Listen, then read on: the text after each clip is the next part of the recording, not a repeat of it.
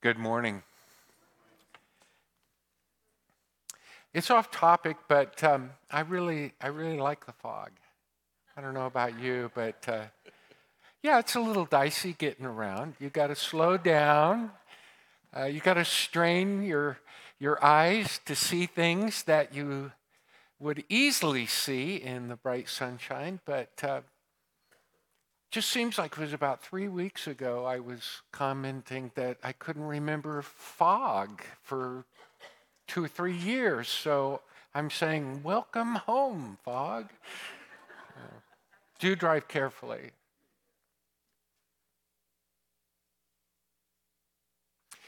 If God asked you to loan him a 20, would you? Sure you would. We all would.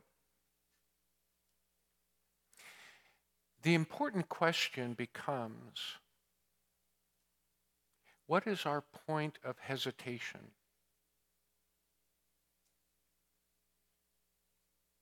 Is it the amount?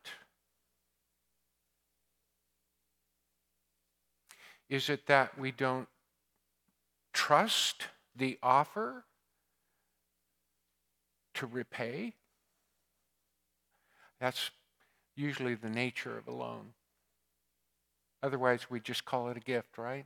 But if the Lord says, loan me a 20, we expect a return. So is it the amount? Is it that we don't trust the offer? Is it a question of what is going to be done with it? How it's going to be used? You see, there's a point of hesitation in our proverb this morning. So I want us to think about that. Let's read Proverbs chapter 19, verse 17.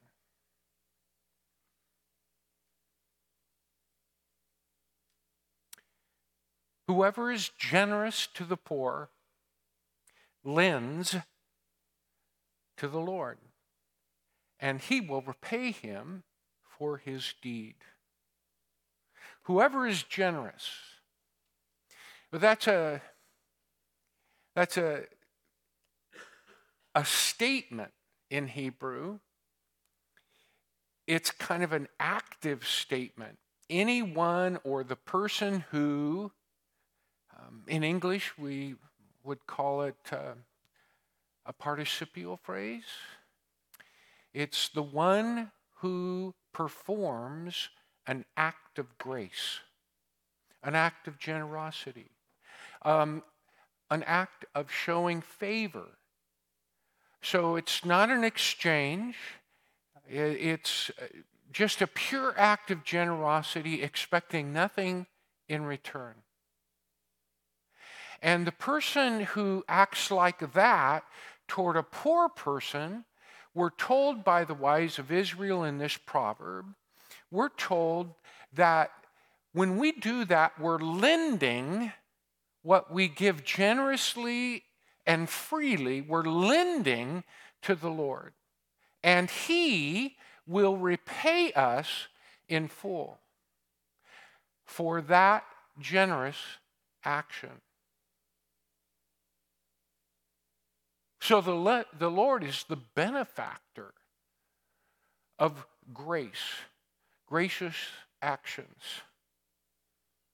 I love this proverb.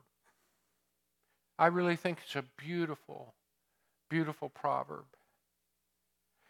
It puts its finger on our natural inclination to be stingy. And it says to us, let me back up there. Maybe that's just me. I shouldn't include you. But the fact of the matter is, I've lived with myself quite a few years now. And I know that I have this stingy inclination, this hesitation. It's kind of self-protective. It's a kind of a me first sort of thing. And I begin to question, and sometimes I make excuses, or I look for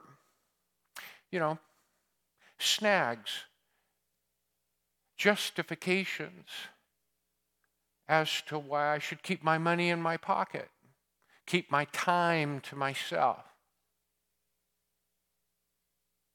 Let that opportunity to do something, to give of myself, let that just pass by. Nobody's going to point the finger at me. And I think this proverb is beautiful because it puts its finger on that in my life. And it says, when you're like that, John, you're not at all like your Lord. In fact, when you act graciously, you're drawing upon his desire to be gracious. Call it a loan, John, because the Lord will repay you when you show grace like he shows grace. And so the concrete example here is also the point of hesitation. It's the poor person. Now, the poor person in Proverbs, if you look up every proverb and you analyze what it says about the poor, you will never find the poor degraded. The poor are never poor because they're lazy. The poor are never demeaned because they're unworthy. They're poor because the word for poor also suggests the idea of weaker and less fortunate.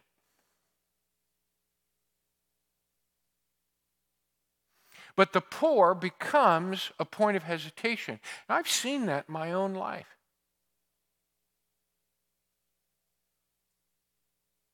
Every poor person that we saw when I was a kid, and that was back in the 50s and early 60s, we had bench seats in our 56 Chevy. No seat belts. Dad put those in voluntarily. They were not required. And I loved sitting, I'd stand in the back with my arms on the top of the bench seat between my mom and my dad. Watch the road, listen to them talk. And there were many occasions where people less fortunate were stipulated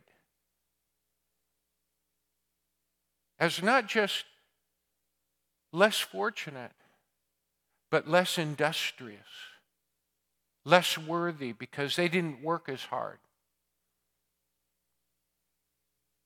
There was a judgmental attitude that becomes a very natural obstacle to generosity. They don't deserve help. They're unworthy. If they worked as hard as me, so why should I be generous? Why should I be gracious?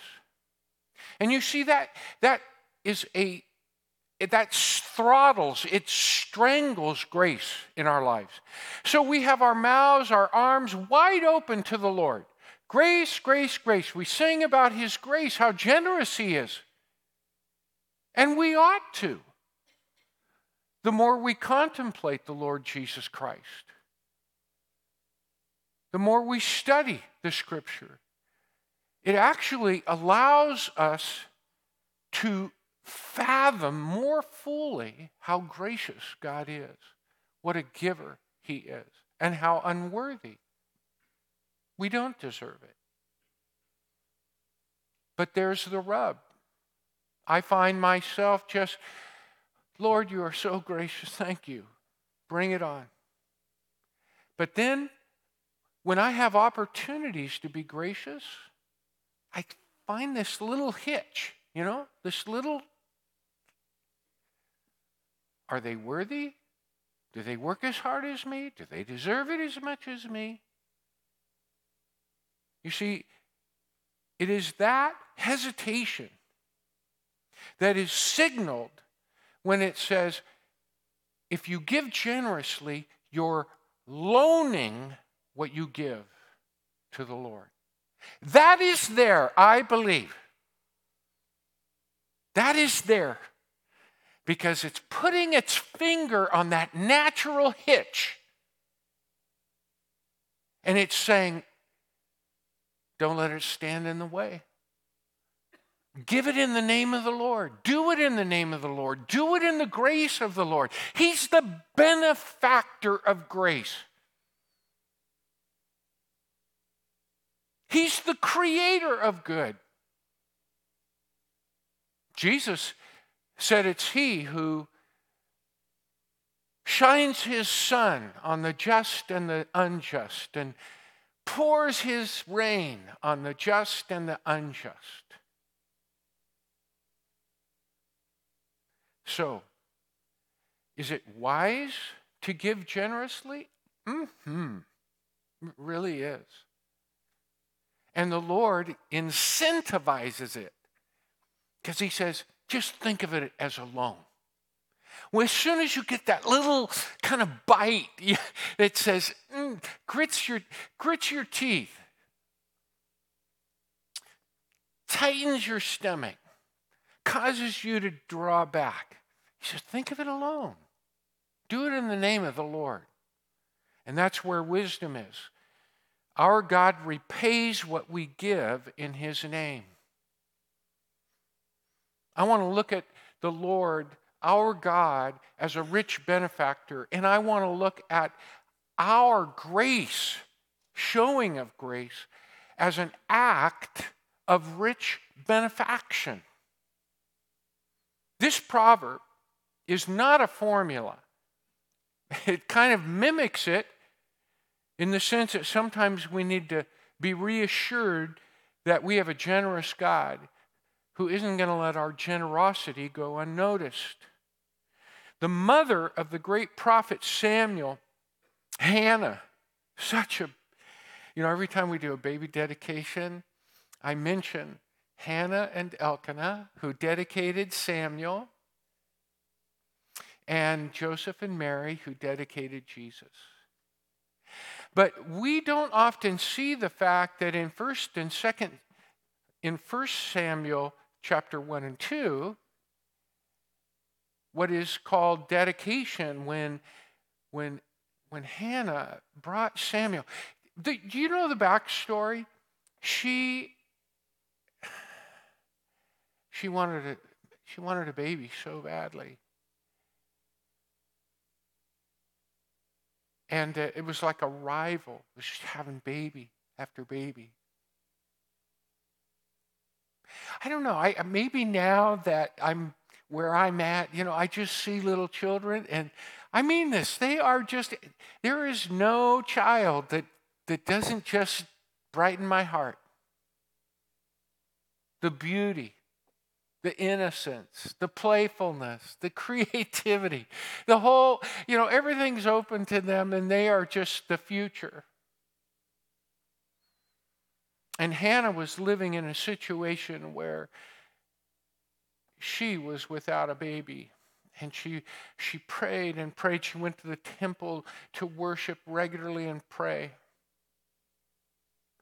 And God answered her prayer.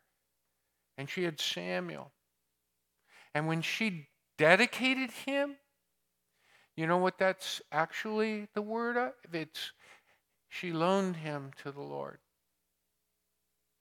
She gave him to the Lord as a loan. As long as he lives, he was a loan to the Lord.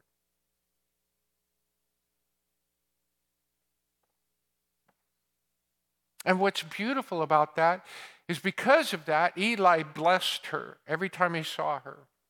And he'd say, may the Lord bless you and give you many children. And she did. 3 sons and 2 girls. And in the hands of the Lord, the loan of her child. I mean, how precious was that child to her?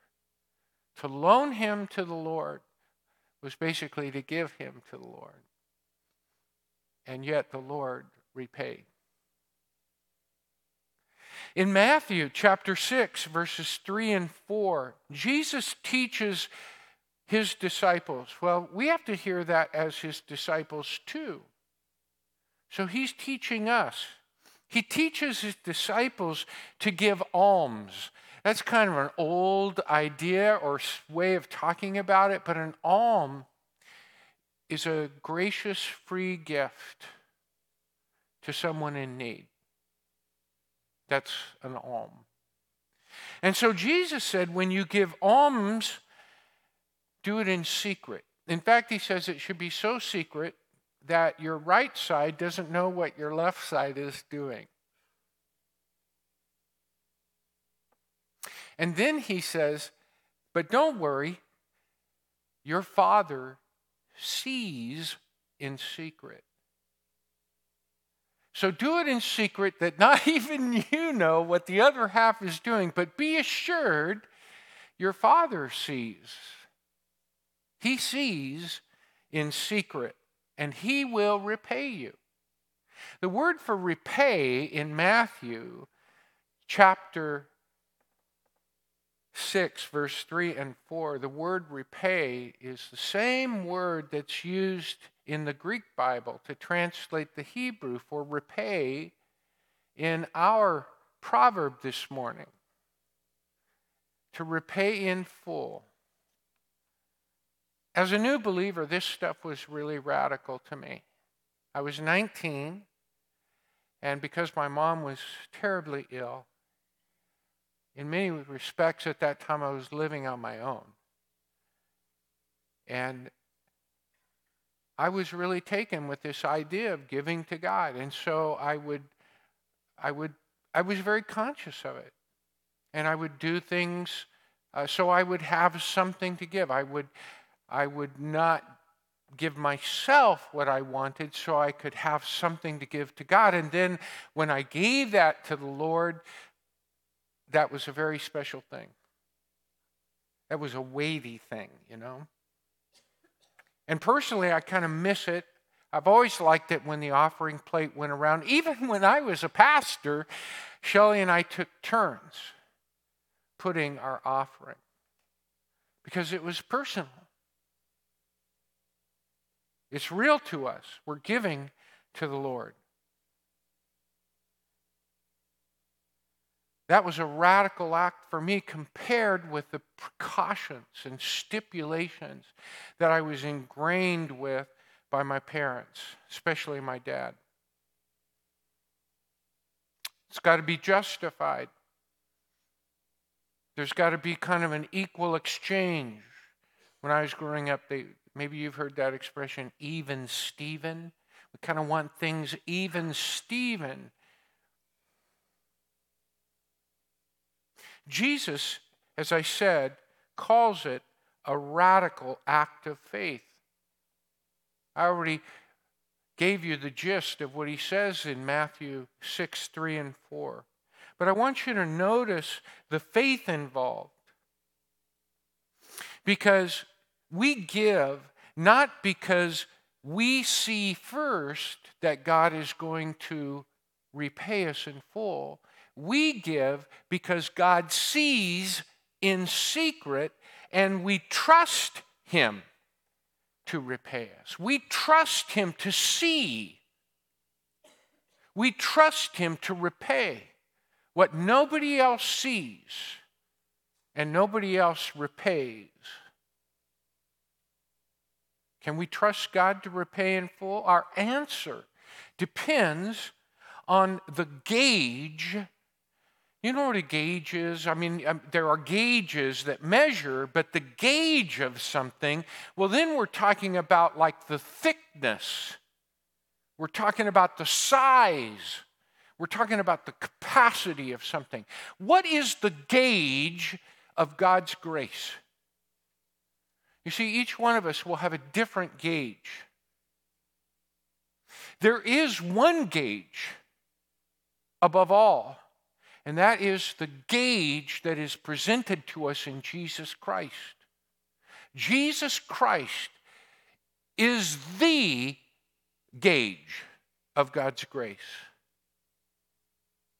In Jesus Christ, we actually grasp the dimension, the largest, maybe even the infinitude of God's grace when we realize that He has offered His one and only Son for you and me. And when we personalize that, then that grace actually has gauge.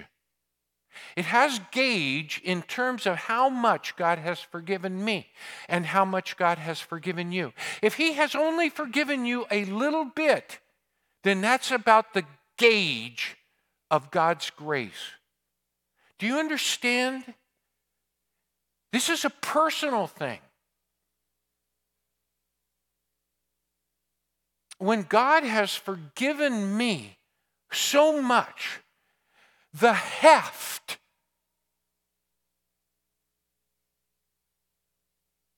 of God's grace has gauge. The kind of gauge that makes little sacrifices seem small in comparison. You see how that works? If God's grace is just a little thing, because He didn't really have to die quite that much, suffer that much for our forgiveness or for our individual forgiveness, then, of course, that's not much of a trade when it comes to forgiving our enemies, loving our enemies, going the extra mile. The things that Jesus asks His disciples to do in Luke chapter 6. Turn to Luke 6, starting in 27. I say to you who hear. Now, this isn't just the 12. And this is a very important feature of Luke 6. This isn't just the 12. These are all wannabe disciples. Anyone who is under the idea that he or she could be a disciple, this is what Jesus is saying to us. He says, if you love those who love you, I say to you, love your enemies. Do good to those who hate you. Bless those who curse you. Pray for those who abuse you. To one who strikes you on the cheek, offer the other also. And from one who takes away your cloak, do not withhold your tunic either. Hey, you forgot something. Come back, I've got more to give you. Give to everyone who begs from you. From one who takes away your goods, do not demand them back. And as you wish that others would do to you, do to them. And then he has this little bit here where he says, see, what you guys already do, and he includes me and all of us, he says, what you guys already do is you do unto others as they do unto you. So if they love you, you love them in return. If they give to you, you give in return. This is radical. So radical that a whole bunch of interpreters used to say, oh, this doesn't even apply to this age. This is what it's going to be like in heaven. Well, that's a thin grace.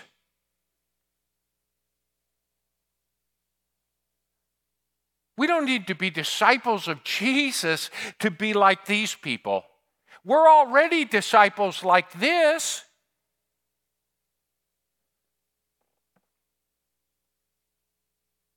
Be merciful, even as your Father is merciful. He says if you do these things, you'll be children of the Most High. Read it. Think about it. Reflect upon it. But more importantly, for our purposes, we need to realize that what God wants of us is radically based on His grace, His generosity. We're peddlers. We're peddlers of what He's done for us.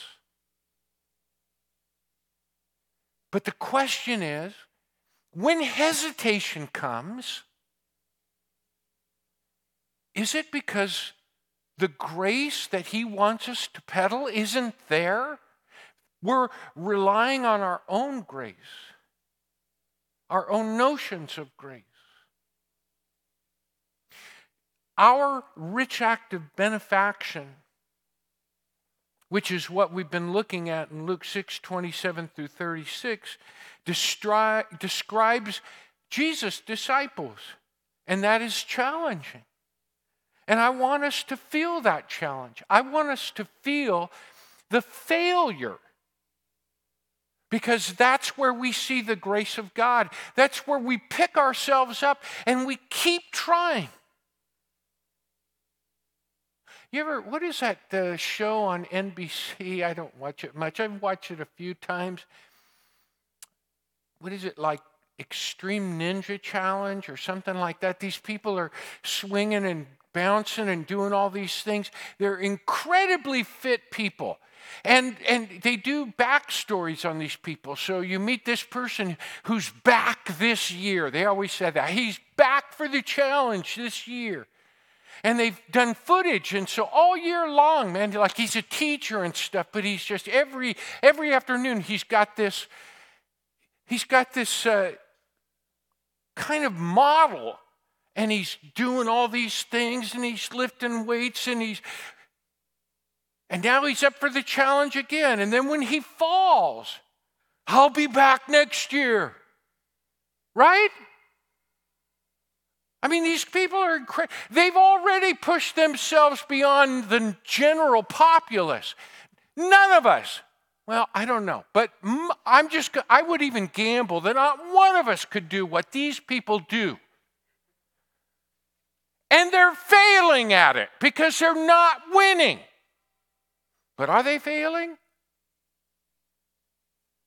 See, if we were like that, and don't you think that's what the Lord wants us to do? Isn't that what grace is all about? But we don't even try because we're leaning on things we learned with our parents and our society and the legalism of this world, the way this world operates. Yeah, it's radical, it's a challenge, it's crazy. But isn't that what the gospel is? This crazy good thing?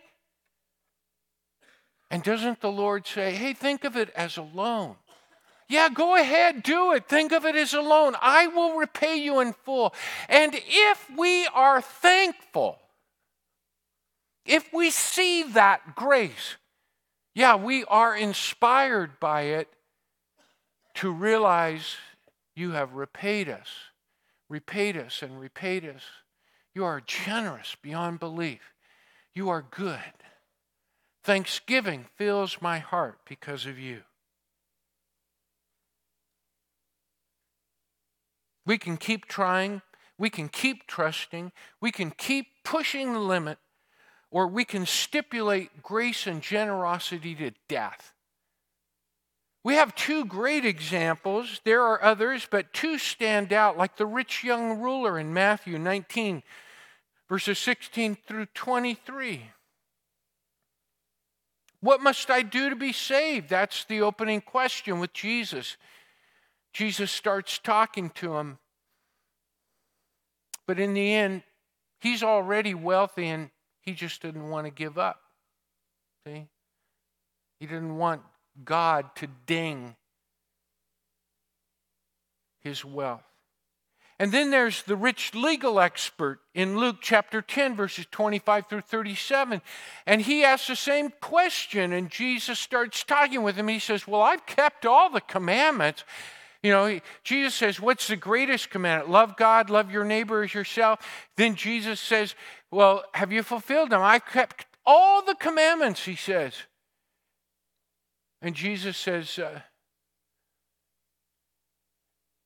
well, what's stopping you? And he says, well, what's the meaning of my neighbor? In other words, he's looking for a stipulation. He's looking for a condition. Love your neighbor. Yeah, but it's only, I've heard Christians say that your neighbor is only those who are in the body of Christ. Great. God's grace is so fragile, we just got to spend it on one another. Like we began in a cradle of Christianity, mothered.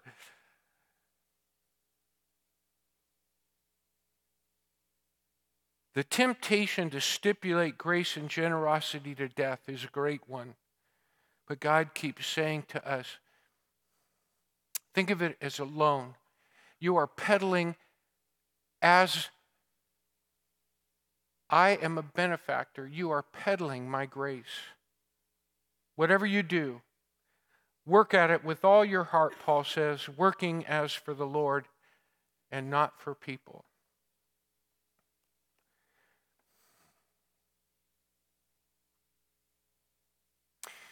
This really comes, this is a great proverb. This, what I'm talking about, comes not from somebody who I have trophies of victories, but that's been my life. It's just trying to push myself, challenge myself. Realize God doesn't want me to settle down and become comfortable with the grace I've received. And He doesn't want that for us either. So, let us be gracious. Let us be generous. Let us realize that God repays what we give in His name. I want to remind you that we're going to sing a closing song.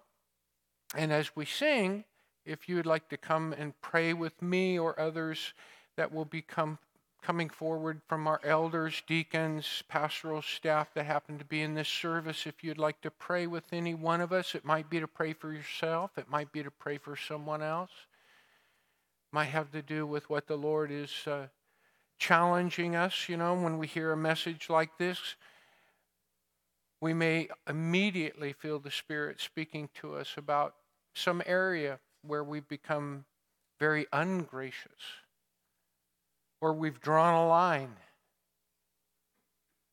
and we're unwilling to go beyond that line to show forgiveness, to show Jesus Christ to another person. Might be within our family, might be within our business dealings, might be with someone in the church.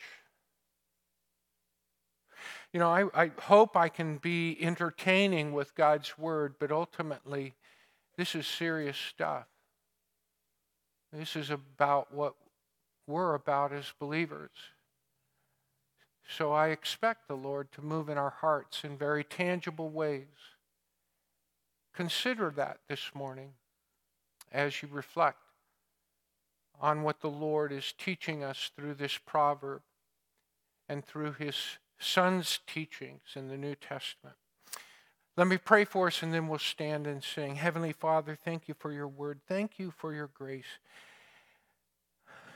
Lord, if I have one request for all of us, for myself included, is that you would just continue to expand our hearts, to have a sense of capacity for your grace.